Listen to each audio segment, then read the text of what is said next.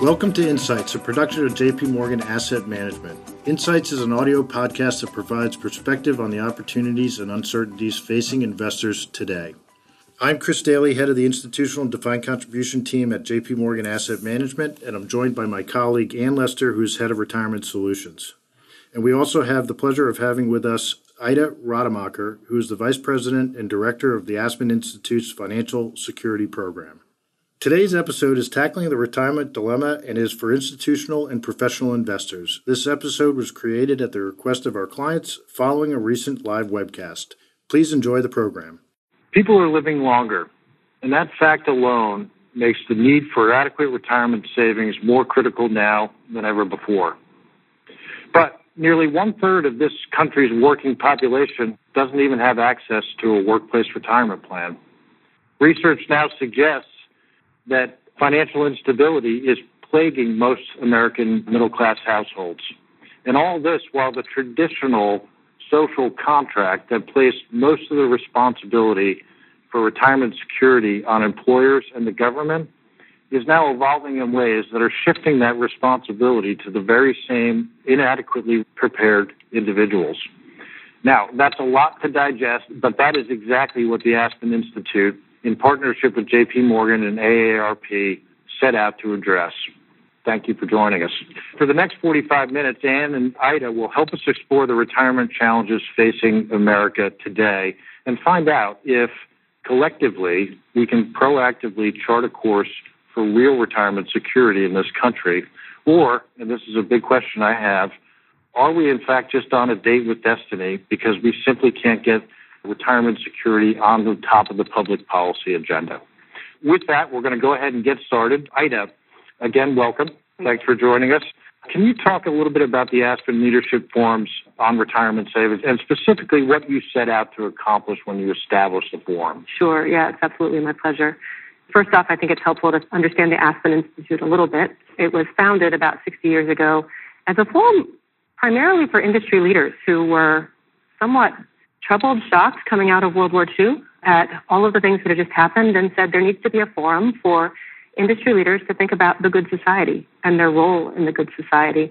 So Aspen has evolved over the years as a place where many sectors come together to think about the critical issues facing society and to really roll up their sleeves and solve them. The Financial Security Program is dedicated, of course, to looking at those critical financial challenges in Americans' lives, and we bring those cross-sector leaders together as well. But I was inspired mainly for the forum by working with colleagues of yours at JP Morgan Asset Management in the UK for, I think, almost 25 years now.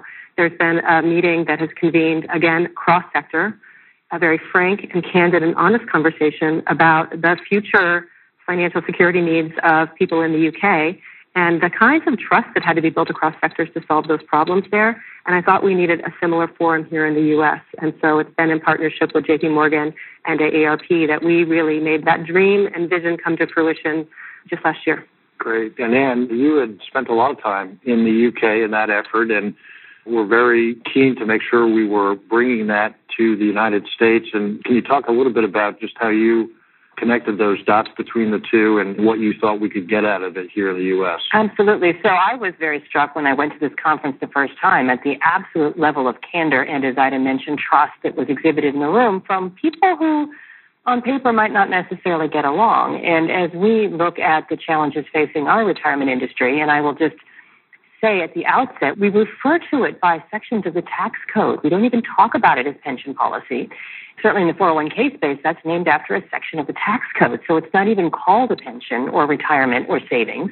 But for me, I was struck by the level of candor and willingness to actually wrestle with tough issues, but also, very interestingly, leaving that conference and going to some of the conferences we are part of here in the States, observing how many of these conferences had people who are in the same industry who already agree with one another, telling each other things that we all already agreed with. And I don't think that's a recipe for change. So if we say, frankly, there are problems out there, how do we build bridges? How do we connect with people that we may not agree with on all facets to identify those areas of commonality and really think about how we can collectively move the needle forward?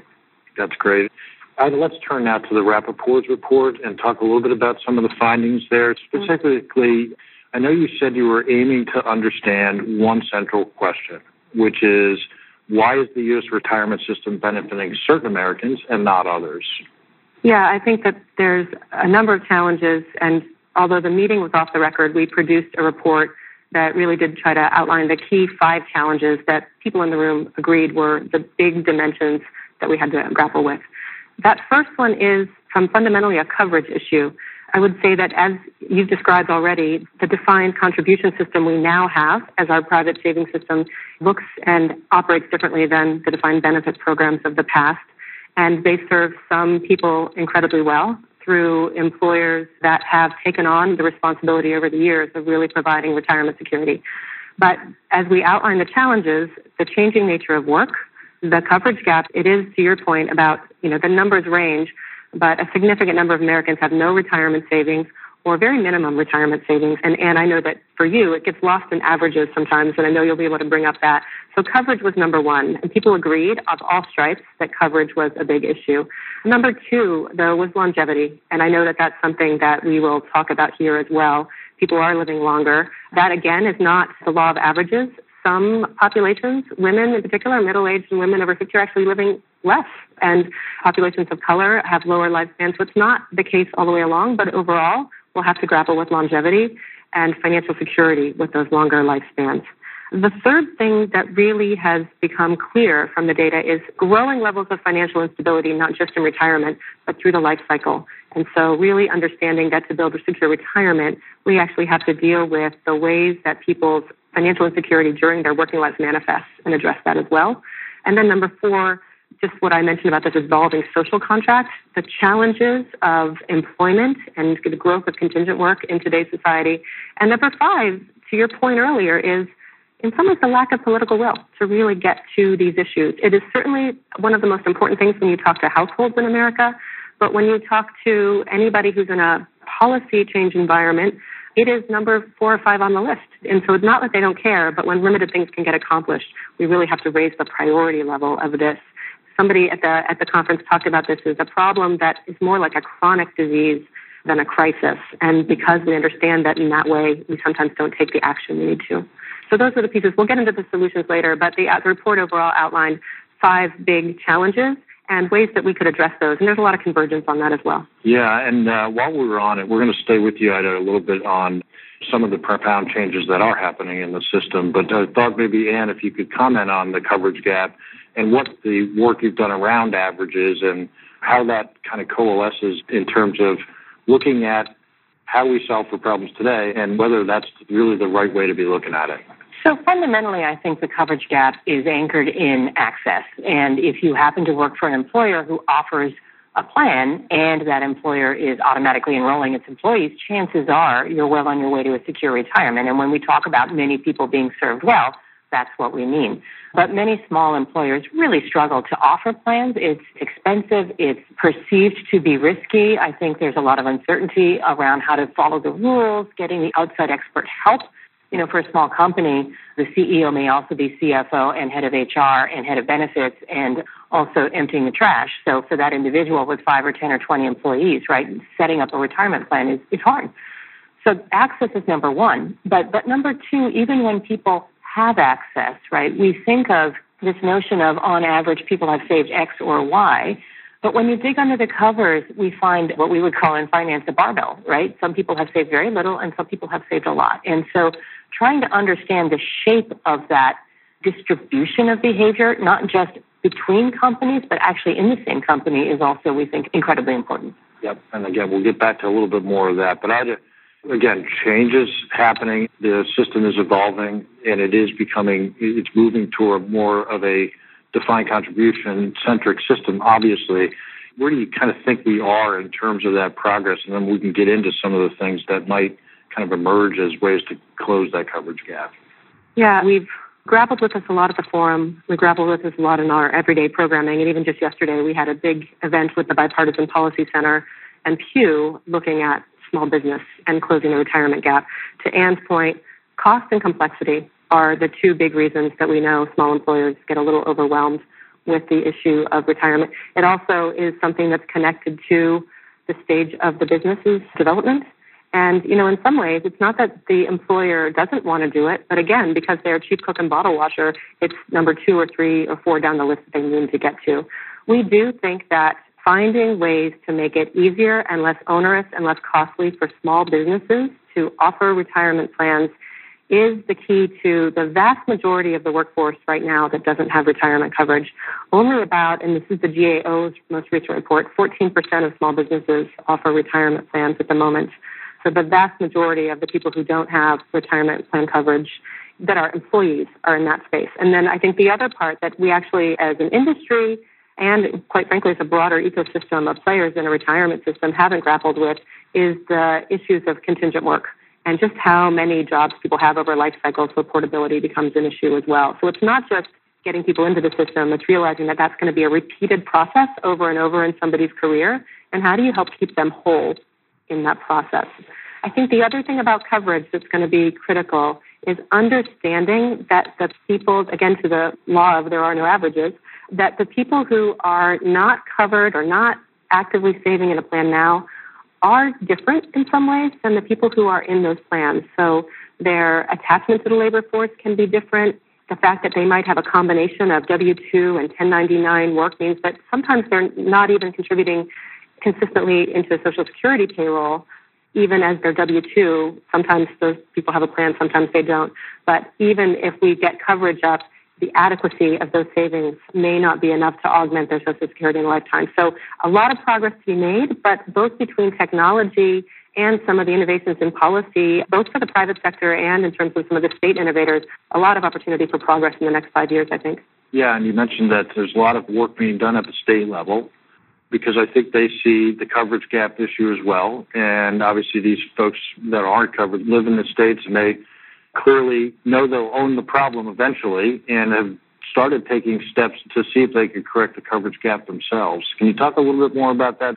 And I'd like to get your thoughts too, and talk a little bit more about open MEPS as well as another alternative. Yeah, the flip side of defining the problems in the forum report is thinking about the path forward on solutions. Certainly one of these is rethinking the role of employers. And within that, you've got a couple of key leading thinking sectors right on this. So one is there is innovation at the state level to do what was originally proposed at the federal level, which is how do you take the behavioral insights that have really made the difference since the Pension Protection Act in raising up enrollment? How do you take the tenets of automatic enrollment and automatic escalation and put them in play? A couple of different ways to do that and reducing the kind of level of responsibility that's there for the small employer. Mm-hmm. At the state level, they have taken some of the tenets that were originally proposed by the Heritage Foundation and the Brookings Foundation as automatic enrollment and put that in place at the state level. So states like Oregon and Illinois and Maryland and California, states overall that represent probably 13 million uncovered workers right now, are looking at requiring employers to allow their payroll systems for automatic deduction for retirement savings. The individuals can opt out of that process in these state plans. The state plans themselves are administered by record keepers in the private industry and asset managers in the private sector. So these are not funds that are truly managed by the state.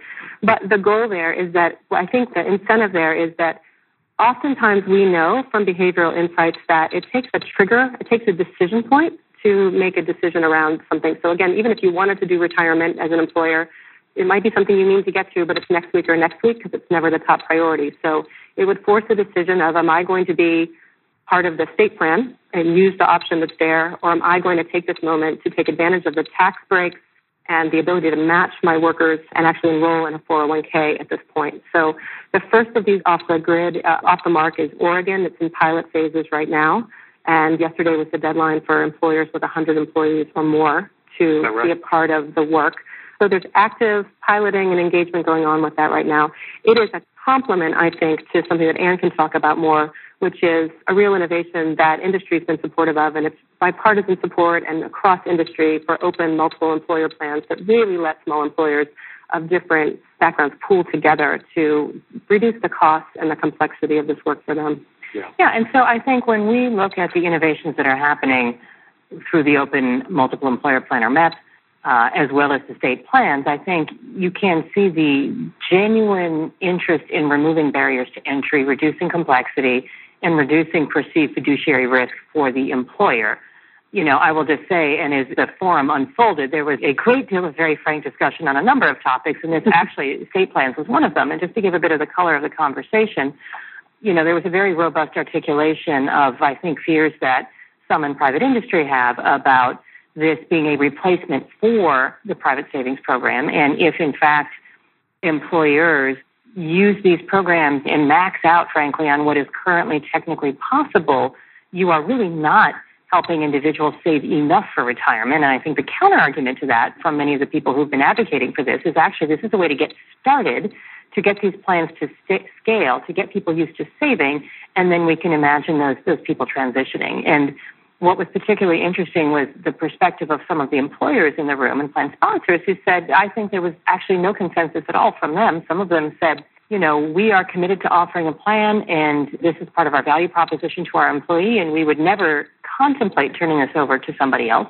And there were a few who said, wow, if this really works, maybe that's the answer, because why are we in this game? Which to me is, again, the conversation that we need to be having among all these stakeholders. And to the extent to which this provides room for innovation, room for experimentation, and room for people to come up with a better way of solving this problem, I think, we will learn an enormous amount.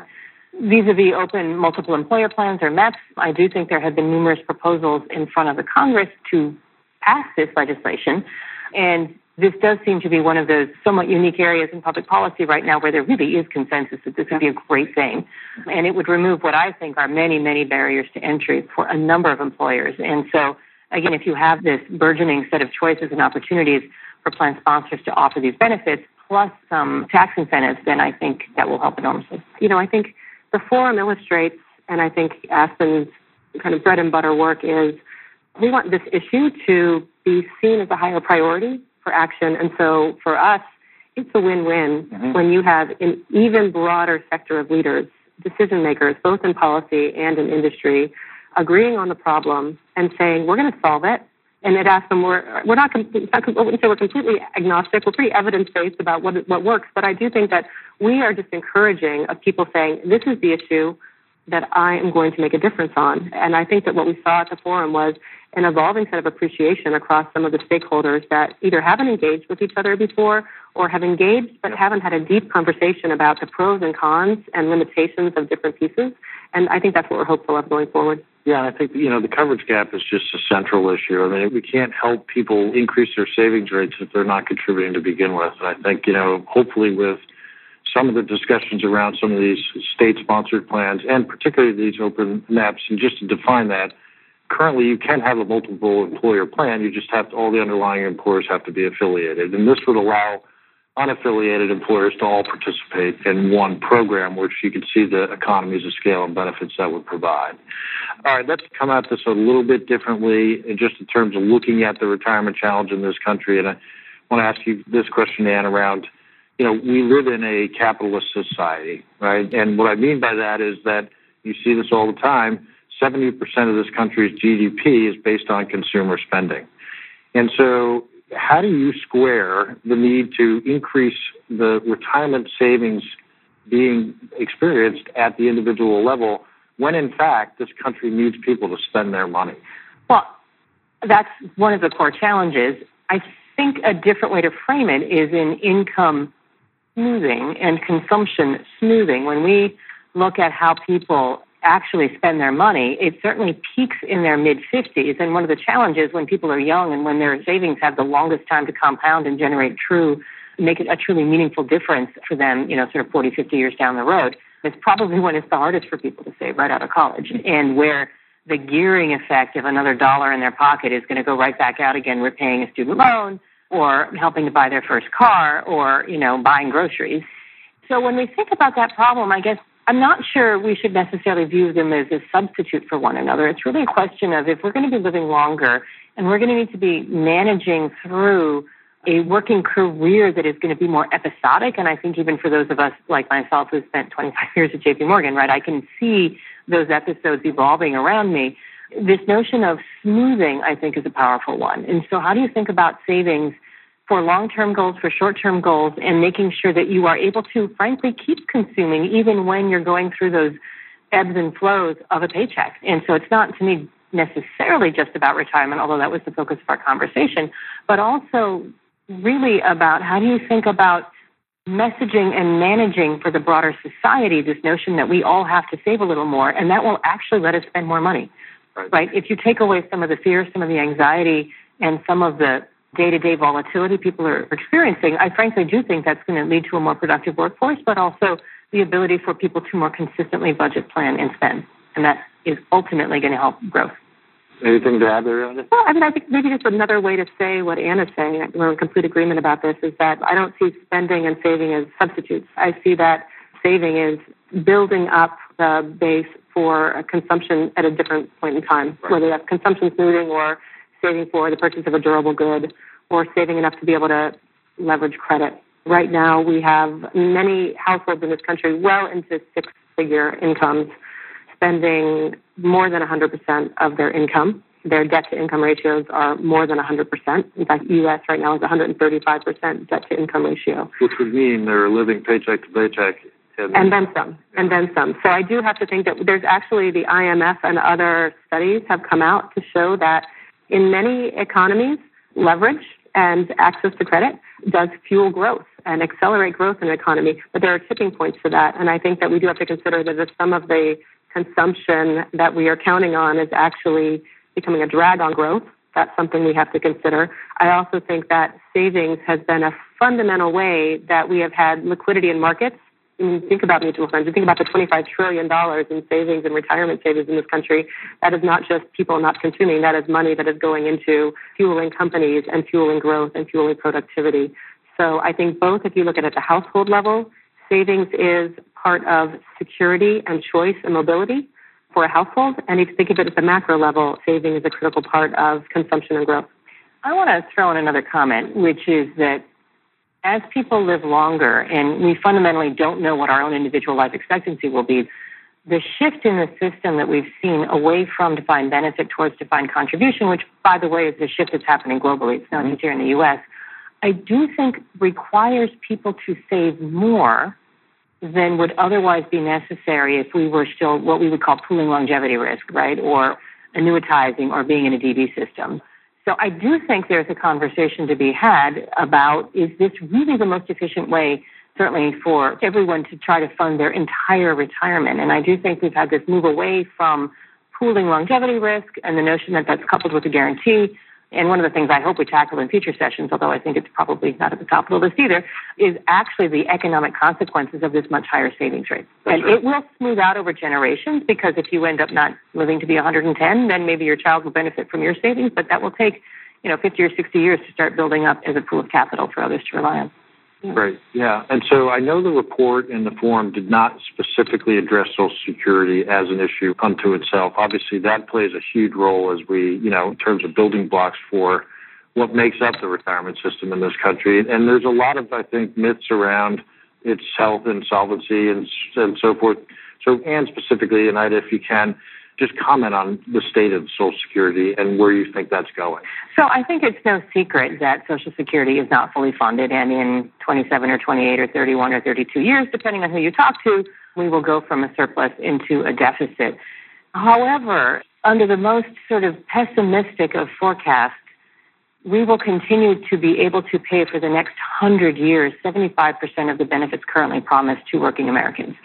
So while that's not happy and that's not good news, and it does mean that we need to make some fixes, it also does not imply to me that we have a catastrophic failure of the system. And there are a number of very, very smart people who've put forward a number of, I think, differing and intelligent ways to tweak or fix the system that wouldn't be material. But the thing I want to emphasize is really two things. One, I have heard people tell me in their 20s and 30s, well, I know I won't get anything because, and that is such a fallacy. I think it creates really perverse incentives for people to either oversave right now because they think they're going to bear this whole burden themselves, or say it's so complicated and hard they're not even going to try. But the second one is, I don't think anybody who is today currently retired or even in their 50s and 60s needs to really be worried about a material shift in their current ability to collect that benefit that's been promised to them. I assume, and again, these are assumptions, right, that to the extent to which there are any changes made, down the road. They will be built into an evolution just like the last time we had Social Security reform, so that people will have time to plan for them, right? So I just think this lack of combination of skepticism around it actually being there, plus this sort of high level of anxiety, actually makes it harder to fix. Yeah, I'll jump in and I'll flip it on its head a little bit in terms of where I start from. Not that we're disagreeing on the actual analysis of the situation, but I think that going back to the coverage gap, part of the reason there has been a lack of will to solve a problem of retirement savings for lower income earners, because there is another myth out there that Social Security is enough, it's sufficient to replace their wages in old age. It certainly is closer in terms of full replacement value for people in the lower end of income brackets. But remember that Medicare costs are going to be increasing, healthcare costs are going to be increasing, people are going to be living longer. Those costs come straight out of a Social Security check. So if anything, the needs for private sector savings for people in the middle and lower half are actually important, even with a solvent Social Security system, to make the private sector savings system work for them. And I think the other thing that's been a real innovation in this space, this is coming out of Mercatus, which is a libertarian, I think a really interesting person who was Deputy Secretary for Social Security for a while, Jason Kitchener, talks about, let's go ahead and innovate in a couple of other ways. We know that if every year you delay Social Security, it's almost like the best annuity you're going to be able to buy, right? You get a 7% to 9% increase every year that you delay it. So if you wait till you're 70 versus 62, you get almost 70% more per month in that paycheck. What if we think about a gap financing strategy? How do you actually make people able to fund with their private sector savings a few of those years of that retirement gap in some way? So I think it was pretty clear at the forum that we just couldn't boil the ocean. It's a whole different ecosystem of people that need to be in the room with expertise on Social Security to fix that problem than it is for a private sector savings system. But there was very much acknowledgement in the room that both of those are essential to solving the retirement crisis. Having said that, there are ways to understand how these programs and systems may interact more dynamically. And if we think about that as one of the places to innovate, I think that we could have a really constructive conversation going forward. Yeah, and I think that kind of leads us to the next part of the conversation around lifetime income, right? And I think Social Security obviously provides that baseline, call it, quote, guaranteed income for life, and likely that'll stay, and it'll get pushed out over time, but it's going to be there. What's not there now is the private sector pensions, and that was a form of lifetime income as well. Is there a gap there that we need to fill? And is solving for longevity by self-insuring, to your point, a much more costlier proposition? So the math would tell you that self-funding requires double the pool of assets when you retire than if you were to buy an annuity. We've run the numbers. We've been publishing papers for years about sort of savings rates and target date funds. And if you self-fund and you want to be sure that you do not run out of money before you're 110, which is really what you need to be planning for, that's a lot of life beyond the actuarial assumed age of 85 or 87 that most people anchor on, right? So that extra 30 years is a really long time. That being said, most people really dislike the idea of all of their money being tied up in an annuity stream. I think there's a fear of loss of control and what if I change my mind, what if I need it? When I talked my parents into buying an annuity, which took a long time, my mother said, well, what if we die? Then you won't have the money. And my admittedly callous answer was, well, you'll be dead. Why do you care? She didn't really respond to that very well, but I think afterwards she said, well, yeah, actually you're right. Why are we worrying about this? But the notion of surrendering control, of not being able to change your mind, I think makes people very anxious. And we now know a lot more about why they're anxious because we've been able to dig into some of the data that we've been able to observe through our JP Morgan Chase colleagues in our retail bank. And this data has been published by the JP Morgan Chase Institute. We're publishing on it as well. And it shows that not just income volatility increases as people age because they are using investments to generate income, so it's a little lumpier, but also expenses get more volatile. So if your expenses are getting more volatile and you really are on a fixed income and you can't access your capital because you can't unwind your annuity purchase, that makes people scared. So I do think that the way we should be thinking about solving this problem is it's got to be guaranteed income for life, it's got to be this, it's got to be that. I think it's one of those classic yes and. Yes and there needs to be a stable income stream that covers your best estimate of your sort of living standards that you're comfortable cutting down to. Yes, and there needs to be some buffer for liquidity. And if you have a an incident in your life, or you suddenly have an acute medical issue, or your child is getting married and you want to be able to help pay for the wedding that year. And yes, and this has to be more easily understood by people. And I do think we struggle to articulate the benefits of risk sharing in general. So I think that's a big challenge. There is. I mean, the discussion around how to solve for the decumulation aspect of this system is a very big challenge and still one that we have to work hard to find solutions for. And I think plan sponsors are not, by and large, comfortable putting them in as mandates or guarantees, or even to some extent offering them, because I think there's a real fear that's tangible about making themselves vulnerable from a fiduciary perspective. Yeah, exactly. So let's switch that a little bit and talk about, I mentioned in the open that there is this big shift of responsibility away from employers and the government to your average American worker. And we talk about things that plan sponsors can do today during accumulation, like things like automatic enrollment and automatic escalation. Is that enough? Will that do the trick? I do think that as people are saving for retirement, people are much more alike than different. If you assume that the money stays in the plan, broadly speaking, and again, we publish vast amount of research on how people aren't doing this as consistently as we think they should be, but, broadly speaking, people are in, they stay in. Broadly speaking, the right investment answer is a diversified, relatively risk and growth-oriented portfolio. And again, we can all argue about exactly what that could look like. But I think there's a great deal of consensus around you want your assets to grow, and really you're focusing on this time horizon to the age of 65. Whether you earn $50,000, whether you earn $150,000, whether you earn $250,000, right? I think people are needing to do similar things to get ready for retirement. I do think, though, that once people retire, there's suddenly a big divergence in what is the right answer. And that is partly personal preference. That is partly people who retire maybe a little bit earlier and have a second career as entrepreneurs, who may have entered the gig economy as a senior citizen and they have some part-time work consulting, right? So there are going to be a lot of different scenarios that emerge, and people have radically different healthcare needs and health, frankly. So I do think that it's not nearly as likely to be a one-size-fits-many answer post-retirement as it is in accumulation, where I do think, broadly speaking, all the evidence shows that that is a very, very sensible way to help people get on track. Which is good news in that there are things plan sponsors can do now, at least to shore up the accumulation side of the equation while we work to figure out the back end. Yeah, I think I'll bring in the perspective that we made sure at the forum, as we do with most of our work, to make sure that you bring in consumer advocates and again, coming back to this coverage gap, for whom is the system working? And I think in this case, we're seeing that the system's actually working for accumulation for a lot of folks, but in the decumulation phase, it's not. Right. And some of what actually adds fuel to the fire there is that when you get it right with auto-enrollment and auto-escalation, you've actually been able to take a lot of ongoing day-to-day engagement with your own money off the table as something to think about. So then all of a sudden you have to reactivate a population to think about their money in a decumulation phase, having trained them to ignore it. So I think that there's opportunities there to figure out what is the level of touch and engagement, even as you put the features in place that ensure consistent savings, that gives you that security, if only you have the right kind of decumulation. I think, as we looked at this risk shift conversation at the forum, it was both in the accumulation and decumulation phases from the perspective of the consumer, from the perspective of how many decisions, not just in terms of their financial lives, but in every other aspect of decision-making, tend to be now resting with individuals.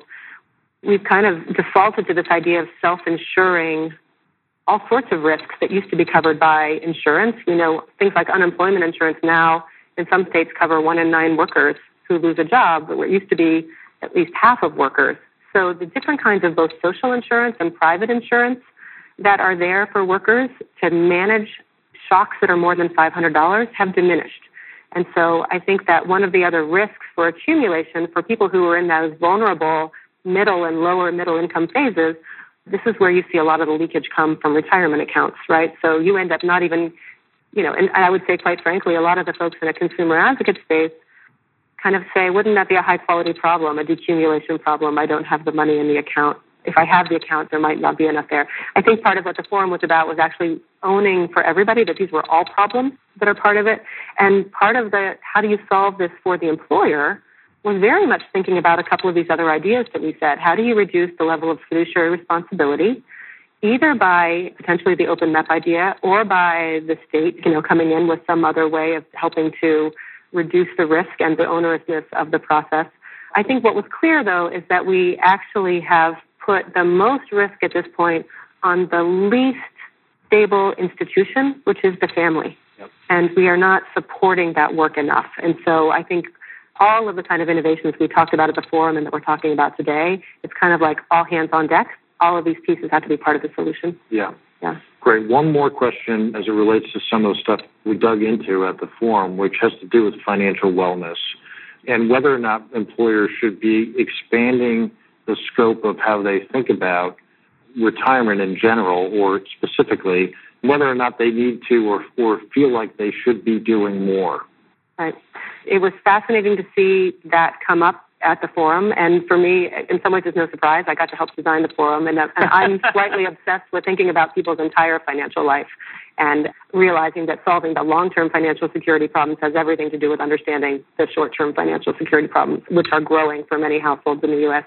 I was privileged to be part of the research team several years ago that put together a kind of a consumer-driven definition of financial well-being, and across age cohorts and regions of the country and demographics of the country, there ended up being kind of four main streams to what is financial well-being as defined by a consumer. They were that somebody felt able to manage their day-to-day financial life. They felt in control in the day-to-day.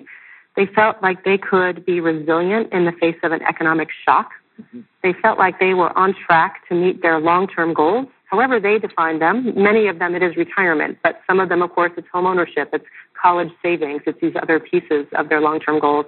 And the fourth piece, which felt in some ways less tangible, but most important to people, was that they had some level of financial freedom to take advantage of the kinds of things that made life meaningful. So they could send their kid to summer camp, or they could take everybody out to dinner on a whim, or they could take a family vacation, or, so the big and the small, just those things that, in our own lives makes you feel good at the end of the day, or makes somebody else feel good at the end of the day. So you think about that definition of what a person feels makes their life well, and then you look at their balance sheets these days, and you realize that if you are in the business of attracting and retaining the best talent for your company, you might be dealing with somebody who's coming in and all they're thinking about is their level of student loan debt, or they are thinking about the fact that their car is unreliable and they can't get to work. And so really having to own that if you're going to be creating a package of benefits that's really going to resonate with the talent that you want to attract and retain, you want to think about a broader suite of tools and products and services to meet that need. And I think in that sense, financial wellness goes well beyond what's the YouTube video you can give somebody in terms of financial information. It's really understanding that many of the big life decisions that people we know and love make to make life meaningful, they're putting them off. They're putting off marriage, they're putting off home ownership, because these other kinds of consumer debt or income volatility constraints are crowding out major decisions like saving for retirement. Mm-hmm. So I think for us, that was a robust piece of the conversation. It's also led to innovations like, can you build out a retirement system that has a sidecar liquidity account as well as, a retirement savings account? Thinking about all of those things much more holistically, I think, is the future. And I think what we need to do is push to make sure that that is a robust set of products and services. I think the flip side of that is understanding at any given point in time that the resources of an HR group are already highly constrained and that they're already spoken for. And so to pay for this additional suite of products and services, I think, is someplace we've got to get really smart about fast. The other thing I'd add is as we work, and again, I'd bring in the global context here a little bit, as other countries, whether it's Australia or the UK or many other countries, have now started mandating more sort of personal savings for retirement, one of the questions that we're now starting to hear, and this is one I frankly am very interested in doing more research into, is to what extent does the automatic enrollment and auto-escalation actually, on the one hand, increase people's retirement stability, but on the other hand, possibly decrease their current financial stability, right? Because if somebody is able to save 10% and all of that's going into their retirement account because we've escalated them, then are they actually then going to the payday lender or going to high interest rate credit card debt because they don't want to touch their retirement savings? So again, I don't think we can answer that question. No, but there is some research. Powerful question. Yesterday at the panel that I was moderating on the small business solution, the person who's in charge of the California state plan, they've done a lot of market research, consumer research, and, they have styled that with a basic Roth IRA because what they know about the people who need to be saving is that they are more likely to save if they think they have access to that money It needs to be somewhat more liquid. Even though it's for long-term financial security, they're unlikely to even start if they feel like they can't get their hands on that money because they're not quite sure they don't have a lot of other buckets to look into, and it's aspirational. But it also needs to be very pragmatic for them. So I think that's, to your point, just one of the things we should look into more. Great. One last question. It's been a while since we had the forum, which means it's going to be coming up again at some point relatively soon. So thoughts on the next one and things you're thinking about for both of you? I'll start with actually a story I told earlier, which is we were doing a house renovation, or trying to do a house renovation years and years and years ago, and we were trying to figure out how to get plumbing on a slab floor in a basement around a door. And this would involve, we had 3 people in, and it was running pumps and pipes, and this is for a toilet, right? So pipes over the door, which seemed like a bad idea. It involved jackhammering out the foundation and laying a pipe underneath, and then having to jackhammer out into the sewer connection, which also seemed unattractive. And the fourth person we had come to look at this problem said, well, why don't you just move the door? There's a really easy solution to this, which involves no pipe, and in fact was extremely easy and fast to fix. And one of the things I'm hoping from this conversation is that we collectively figure out what is the door moving that we can be doing that actually is a win-win that lets everybody who's trying to fix this problem get behind it. And to me, that's the highest aspiration. I don't know that that's going to be what we do this year or in the next conference, but I do think that is what I hope we get out of this in the next 5 to 10. Yeah, I would say we were really enthusiastic about the level of response from the first conference, and I think just the ability to have some incredibly hard conversations where there was not agreement in the room, but there was a great deal of respect. So part of the secret sauce for the first one, I think, was the partnership and we're already planning, we've been planning conversations for months now on the next one. So I'd say quickly, it's not just about getting the right institutions in the room, it's about getting the right people in the room. And so it's almost to a person, how do you curate a set of folks who are committed to solving the problem, have enough decision-making power in their institutions to affect change, and are willing to extend themselves to actually meet other people who have other concerns about how the system is working and for whom. So I think in this next one, we're going to try to build on that level of opportunity to build trust. We're going to continue to try to focus as a starting point on where is it likely that there's already 80% agreement on either the problems and the solutions, and there's a lot of places in the retirement system that that's true, but really bringing in even more of an ability to think about how does innovation and technology and learning from other countries help inform the work here in the U.S., and what do we think about some of the kinds of opportunities in the future for public-private partnerships to solve problems and for the kinds of vertical and horizontal industry collaboration that we really are needing to do to solve this problem. We have to think about this problem as a top national priority to solve, in which case sometimes what we're requiring is people to take off their institutional hat and say, this is important, we're going to solve it, and we're going to figure out what level of working together is going to be worth it for us. And I think that this next one, I'm going to be really feeling great about it. If more people are talking about move the door as the metaphor, and actually getting a sense that within 5 to 10 years, the ecosystem of stakeholders can solve this problem together. Great. Well, that's about all the time we have today. I want to thank Ida and Anne very much for your time and taking us through all that. Hopefully everyone in the audience has gotten something from the discussion.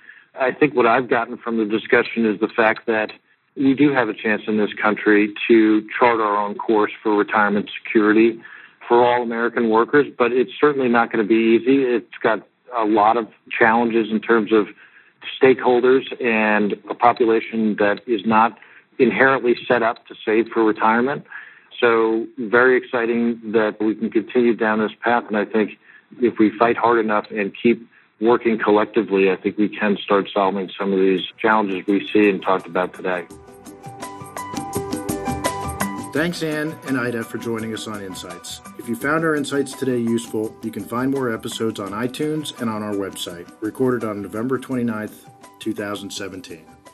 The views contained herein are not to be taken as advice or a recommendation to buy or sell any investment in any jurisdiction, nor is it a commitment from JP Morgan Asset Management or any of its subsidiaries to participate in any of the transactions mentioned herein. Any forecasts, figures, opinions, or investment techniques and strategies set out are for information purposes only, based on certain assumptions and current market conditions, and are subject to change without prior notice. All information presented herein is considered to be accurate at the time of production. This material does not contain sufficient information to support an investment decision, and it should not be relied upon by you in evaluating the merits of investing in any securities or products. In addition, users should make an independent assessment of the legal, regulatory, tax, credit, and accounting implications and determine, together with their own professional advisors, if any investment mentioned herein is believed to be suitable to their personal goals. Investors should ensure that they obtain all available relevant information before making any investment. It should be noted that investment involves risks. The value of investments and the income from them may fluctuate in accordance with market conditions and taxation agreements, and investors may not get back the full amount invested. Both past performance and yield are not a reliable indicator of current and future results. J.P. Morgan Asset Management is the brand for the asset management business of J.P. Morgan Chase & Company and its affiliates worldwide. This communication is issued by the following entities. In the United Kingdom, by J.P. Morgan Asset Management UK Limited, which is authorized and regulated by the Financial Conduct Authority. In other European jurisdictions, by J.P. Morgan Asset Management Europe SARL. In Hong Kong, by JF Asset Management Limited, or J.P. Morgan Funds Asia Limited, or J.P. Morgan Asset Management Real Assets Asia Limited. In Singapore, by J.P. Morgan Asset Management Singapore Limited, Co-Reg number 197601586K, or J.P. Morgan Asset Management Real Assets Singapore Private Limited, Co-Reg number 2011-20355E. In Taiwan, by J.P. Morgan Asset Management Taiwan Limited. In Japan, by J.P. Morgan Asset Management Japan Limited, which is a member of the Investment Trusts Association, Japan, the Japan Investment Advisors Association, Type 2 Financial Instruments Firms Association, and the Japan Securities Dealers Association, and is regulated by the Financial Services Agency. Registration number, Kanto Local Finance Bureau, Financial Instruments Firm, number 330. In Korea, by J.P. Morgan Asset Management Korea Company Limited. In Australia, to wholesale clients only, as defined in Section 761A and 761G of the Corporations Act 2001, CTH, by J.P. Morgan Asset Management Australia Limited. ABN 551-438-32080. AFSL 376919. In Brazil, by Banco J.P. Morgan S.A. In Canada, for institutional clients' use only, by J.P. Morgan Asset Management Canada, Incorporated. And in the United States, by J.P. Morgan Distribution Services, Incorporated, and J.P. Morgan Institutional Investments, Incorporated, both members of FINRA, SIPC, and J.P. Morgan Investment Management, Incorporated. In APAC, distribution is for Hong Kong, Taiwan, Japan, and Singapore. For all other countries in APAC, to intended recipients only. Copyright 2017, J.P. Morgan Chase & Company. All rights reserved.